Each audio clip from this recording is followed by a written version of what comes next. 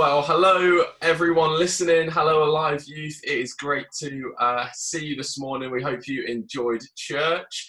And we are joined by two very special guests for our podcast today. We are joined by Stuart and Irene Bell. Stuart and Irene, hello. How are you doing? Well, great to see you. Good. We're doing good. Thank you so much for joining us today. We're going to be talking about hope. We're on our third episode of our Hopeful series. So again, thank you so much for joining us. But before we get into our topic today, where we sort of pick out Bible verses and talk about hope, we'd love just to do a bit of what everyone calls small talk and just have a bit of a chat. So we'd love to know how you guys are doing. How's lockdown been for you guys? Have you got any funny stories about what's happened over the last 10 weeks or so? It'll be longer now, it'll be 13 weeks, I guess. We'd love to hear from you guys. Yeah, you can start, Irene, I think. Yeah, well, lockdown's interesting, isn't it? Different for everybody. I mean, there's just two of us here, so it's just been the two of us for 10 to 12 weeks. So Isolated. Lonely. So I've had to cut Stuart's hair, which is once was good, second time was a disaster. Sort of like a couple of holes appeared in the top of his hair, which I don't know how it happened. We were doing filming for the stuff that Stuart's speaking and things, and amazing holder to put your phone in, a clicker to start it and stop it. But when you're getting out of the holder, you can touch the wrong things. And Stuart actually called the emergency services. A horrible, loud, grating noise came on the phone and a voice said, "Emergency, which service do you require?" So we stood there like naughty children, not knowing what to do, so we just switched the phone off. And then we had to sit down and be very spiritual and record a thing for communion for the Sunday. So we've had like interesting, tense moments that we then laughed about afterwards, but like just thought, this is ridiculous. Yeah, nobody would have known the behind the scenes picture. And of course, Irene says, don't bow your head, because then people see the holes in the top. The holes in the top of your head. This is actually a wig that I've got on. Not quite, but it's... But there's a verse in scripture for this, which is, "And Samson's hair began to grow." Which kind of sums it up, yeah. So I sort of gave him a little trim yesterday, but I only go around the sides. I don't go near the top now. What do you think, guys? Is it acceptable? I think the hairdresser Mary he has, who I call Precious Mary, because there is nobody understands Stuart's hair like Mary. So as soon as he gets back to her, I think she's going to look and go, I don't know what I'm going to do with this. She may refuse to cut my hair. Well, I know where you should go if she does refuse, because Nick, you're now the expert, right? Yeah. I have just launched a little business.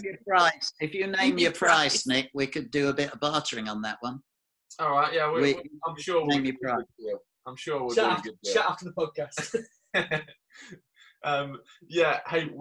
One thing that I've been absolutely loving is seeing your lockdown cookery videos on your Instagram. You need to know, Nick, we are famous across the earth. There are people that have watched it across America, and yesterday we were on a Zoom call with some people from HTB, and they were talking about really serious things. And then as we're introducing ourselves, they said, the lady said, "Oh, and by the way, we really loved your fish pie." So we're out there. It's been fun. And if you can recommend any other things, we'll attempt them. Well, it's funny you should say that, actually, because we've spoken to a few people. So we recorded a podcast episode with Jonas Isles, who is, of course, our location pastor in Grantham. And he suggested a beef and red wine ragu, I think. Yeah, well, that should be quite simple for professionals. So we can have a go at anything. If you let me know what a ragu is, we'll do it. The big question if it's another name for sort of bolognese sauce or something, we can just throw that together very easily. But if that's the challenge, we can do it.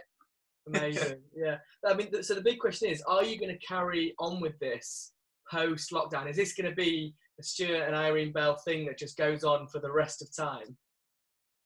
It could last way into our old age, because the problem is when you've got a fan base of this size, guys, you you've just got to go with it, haven't you? And you know, people who were into malnutrition have been resourced and blessed by our simple recipes, and you know, the earth is being blessed because we've done this. What more could we do? I know. Do we see like TV shows and like contracts coming up? Yeah. All things are possible, the scriptures say. Come on. Yeah. Amazing. Come on. Well, talking about lockdown as well, do you guys feel like you've learned any like specific things about yourselves or about faith and things like that over these sort of 12 weeks? We've talked to a lot of people and everyone sort of says, yeah, there's revelations we've had. So we're wondering what you guys have sort of learned that could maybe inspire or give a bit of wisdom to our young people. Yeah, well, for me personally, day one, I always felt that in the first phase, because we didn't know what was going to happen, did we? In that first phase, you know, with coronavirus, harm people, etc. I determined from day one of lockdown that my exercise day would start early-ish in the morning, and I would do a prayer. I started with a prayer run until my leg gave way somewhat. So I'm now in a prayer walk. And what I felt God say was to create an umbrella of prayer over all of our relationships and all of our friendships. So what I do, and I've done this for 10 weeks now every day, is in my prayer time, I've started with family, praying God's protection over family. Then I go to wider family. Then I go to all of our locations, pray for our location pastors by name, all of you guys. And then I pray for ground level connections by name.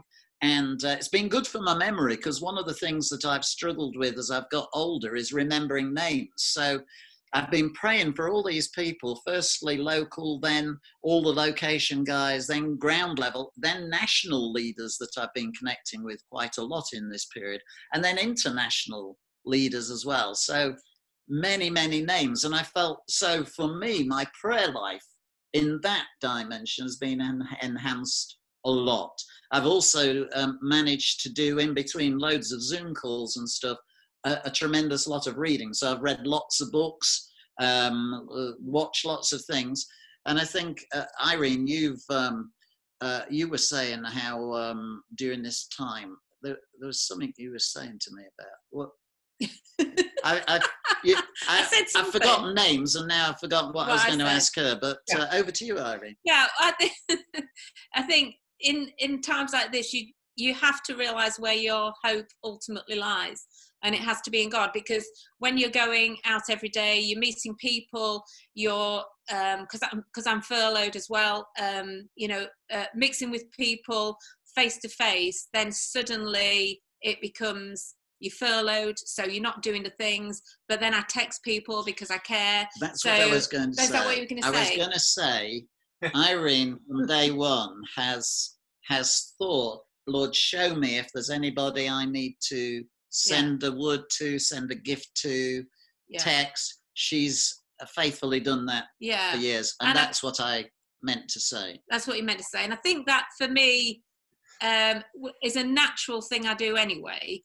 But because of being confined and other people confined, that has been one of the big things. And I didn't shop on Amazon very much before, but it has become my new best friend, because you can't go out and deliver things, then I've been able to send things via Amazon to people just as a little gift. And also, like your hope and your trust is in God, because I love family and grandchildren. And of course that has been really restricted to FaceTimes. And that's been hard to say that you've not been able to hug them and kiss them and squeeze them. And so she has to kiss me on a daily basis, which is really hug and kiss something. And squeeze Stuart instead. Yeah, it's really something. Amazing. Well, to be fair, we've played some of your grandchildren on FIFA, haven't we, Nick? And I only managed to draw, actually. Did you beat any of them? Yeah, I did actually beat Mackie 4-3. Not to put anything, but yeah. We have actually heard about it, because we heard the ones that they beat you with. Yeah. I bet. Yeah. I No think, quiet with the other ones. Yeah. I think Matthew and Trenton both beat our team member Ricky Carr, so they'll be talking about that one a lot. Yeah. Oh, yeah. I heard they were playing Ricky. Yeah, so I didn't know how it had gone, but yeah, they'll be very happy. Yes, I think we've learned quite a few lessons. The other thing that I've been honoured to do is connect with lots of national leaders in forums where, you know, I've had the privilege of meeting with key church leaders across the nation. And when you do that, you get the bigger picture stuff. Yeah. And so shortly in church, we're going to have some national voices. You know, I felt to do in the first season to give a bit of clarity to the teaching and take us through the first phase. But as we move forward, I want other voices to be heard. And so already I've got one or two people lined up for Sunday talks. So Gavin Calver has said he'll do one, and Andy Hawthorne.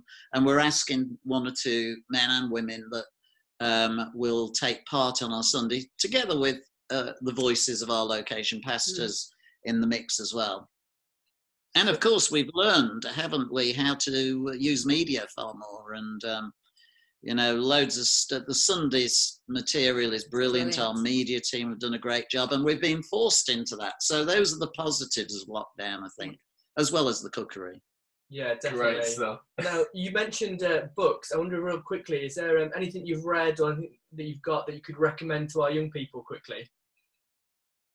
Well, for young people, these are a little bit of a big call, because I read a history of churches across Lincolnshire, which was a huge volume, and I read it, every page of it, because I was fascinated about the history of the church across Lincolnshire, and I don't think many young people will be really very excited at that. The second thing I did was I read a thick book by Martin Lloyd-Jones on the Sermon on the Mount. And again, it's a thick book, so perhaps not. Those books wouldn't perhaps be the most exciting for people that don't read that much. But I do think that let me think. I've got a book over here actually that I've read. It might not be in print now, but Bob Mumford, who was a great Bible teacher, Bob Mumford. I don't know if you'd even get this, because I think it was self-published, but again, this is, it's the bottom, it's called The King and You, Freedom in Character, Conduct and Influence. And again, it's on the Sermon on the Mount. So I think that what I've done in this period is read a lot about how did Jesus do it and what did Jesus teach. Interspersed with John Grisham. Yeah, I've read a couple of good novels as well, because I think it's a really wise thing to have a breadth of reading. Yeah. So if you just read one type of subject, it can be a bit laborious. So I threw in a couple of novels as well. Yeah, I think I've read some about 6 or 7 really quite thick books. So I've impressed myself with that. I've enjoyed that. Good stuff. That's great. Hey, well, we want to talk about hope today. And I wonder if I can just read a scripture out to everyone listening. So I'm going to read from Romans 5, verse 3 to 5. And then we'll just unpack a couple of questions with you guys and talk about that. So it says this: not only so, but we also glory in our sufferings, because we know that suffering produces perseverance. Perseverance, character, and character, hope.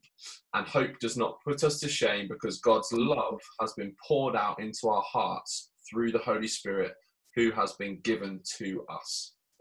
So I guess the first question we want to talk about is there's a process of getting to hope, but also hope's not necessarily a destination. So how do we go on that journey of process of getting hope and then living with that, and sort of how do we go on that journey day to day? Firstly, I'd like to commend you for going in this direction, because I was on a Zoom call with some national leaders, and one of them said the problem often with the evangelical and charismatic churches, we don't have a theology of suffering. So everything's brilliant, everything's awesome, everything's fantastic, when actually we know in life that's not the whole truth. Yeah. So you have to have an ability to be able to walk through days of suffering not seeing them as, always negative, because God turns suffering days around in amazing ways. And of course, the heart of our gospel message is the suffering of Christ, who turned the cross into victory.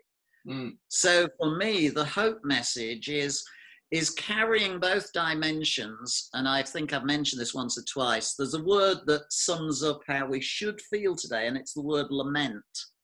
So the Psalms are filled with lament. It's carrying people's sorrows. Now, we've in many ways in Alive been protected from this virus, but there are churches and church leaders we've spoken to who've had to, bury people and all of those sad things, and suffering is a reality. And you can't just, in that context, rush on with life.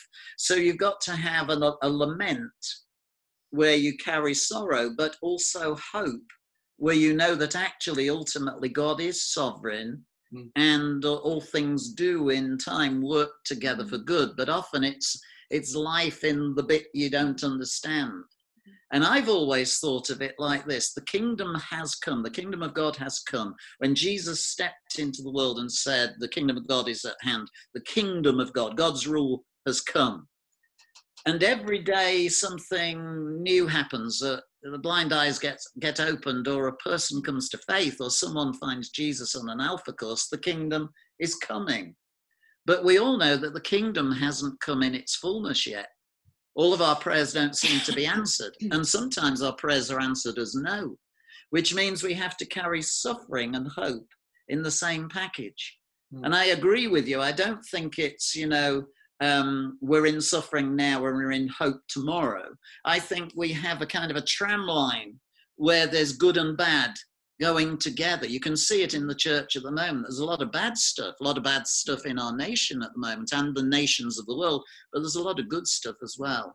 Yeah. And I think it's being able to distinguish and get a perspective, and then also to read the end of the book. If we're talking about what books we should be reading, of course, it's the Bible, because at the end of the book, you find a church that has actually walked into hope, where, every tongue, every tribe, every nation, spotless lamb, a picture of spotless bride, the Lamb of God, and a church that is yet to come. And our hope is in the fact that Jesus, his kingdom is coming now, but ultimately all things will be made new. And that's what we carry, an expectation.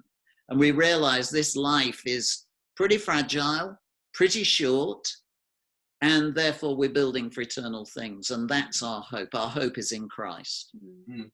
Yeah, that's quite a few years ago, we were in a situation where it was a difficult time. You just wanted somebody to give you a glimmer. And I saw this verse, can't remember it's from now, where it says, hope deferred makes the heart sick. If in a time of difficulty and struggle and darkness, you can look into the Bible, you can find a word and say, this is a time of lament, but let's look for a verse of hope. A verse of hope will fill the heart with cheer, will spur you on to keep going on, carry on. Yeah, that's great. Yeah. And I think, like Stuart, you've touched on it, like the world is kind of going through a bit of suffering right now in lots of different respects. And I guess in a more practical sense, what are the kind of key things we can do to persevere, to keep going when the world around us is suffering at the moment? Yeah, I mean, all through this, I've talked about there being two stories. There's the lockdown story of virus and hurt and suffering, and there's the story of God almost locked in with him. And I think, practically speaking, and Jesus makes this really very practical and simple in many ways, love God, love people. And I actually think that if we can do certain practical things of devotional life, where prayer becomes meaningful, where we're genuinely reading the Bible, not just for messages for others, but for the word of God to come into our hearts, where we are caring for people, where we're observing our neighbours and friends. We've noticed the shift that takes place. When you're walking out, we find ourselves, we're talking to people a lot more. Socially distanced. Socially distanced, of course. But the birds are singing. We can hear them. You know, that this period, that there are some advantages, and I think the practical things we can do is change the narrative, where instead of feeling, you know, sorry for ourselves, we think of the needs of others. We think of those that are worse off than us. And practically speaking, I think, you know, what we're trying to do is let people know we love them. Let people know that we're working with, we support them. Be available to help those that are vulnerable and in need. Support things like food bank. Make sure that, you know, people's needs are getting met. Endorse people. Permission givers for goodness, you know, and let it practically work out on the ground where we live with our friends, neighbours and colleagues. Super. I guess the next part of the verse, as we go into verse 4, after we talk about perseverance, is this idea of character. So I'd love us, if you could just take us through, what does that mean by character? And then practically, how do we actually make sure that we're developing the sort of character that we want to develop? Well, I often think of the two words character and charisma. Character is more to do with fruit, and charisma is more to do with gift. So when we think of charismatic people, they're really gifted people. You know, they're great speakers, orators, or they do things well. Whereas when we think of character, we think of the fruit of a person's life. And the interesting thing is, gifts are given by God instantly. You know, ask and you'll receive.